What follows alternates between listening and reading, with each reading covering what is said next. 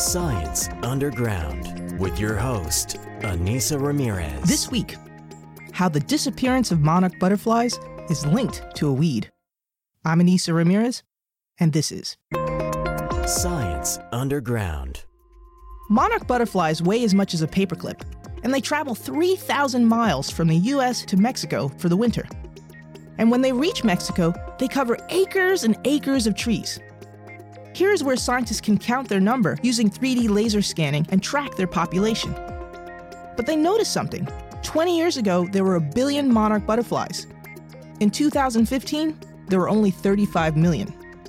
Compared to 2 decades ago, less than 10% of the monarchs are left. Monarchs feed on milkweed, but there's a problem. Sonia Althusser, a professor at the University of Georgia, tells us more.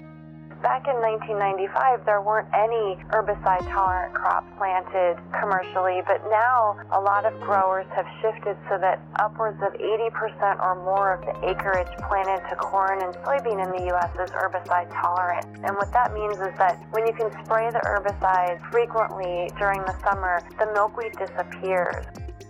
Once farmers switched to crops that can resist herbicides, everything changed.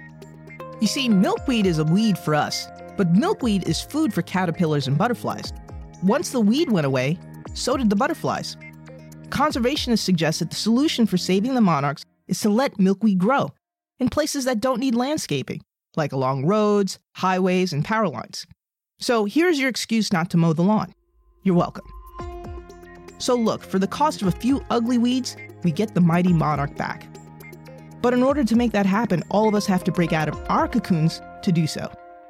I'm Anissa Ramirez, and this was Science Underground.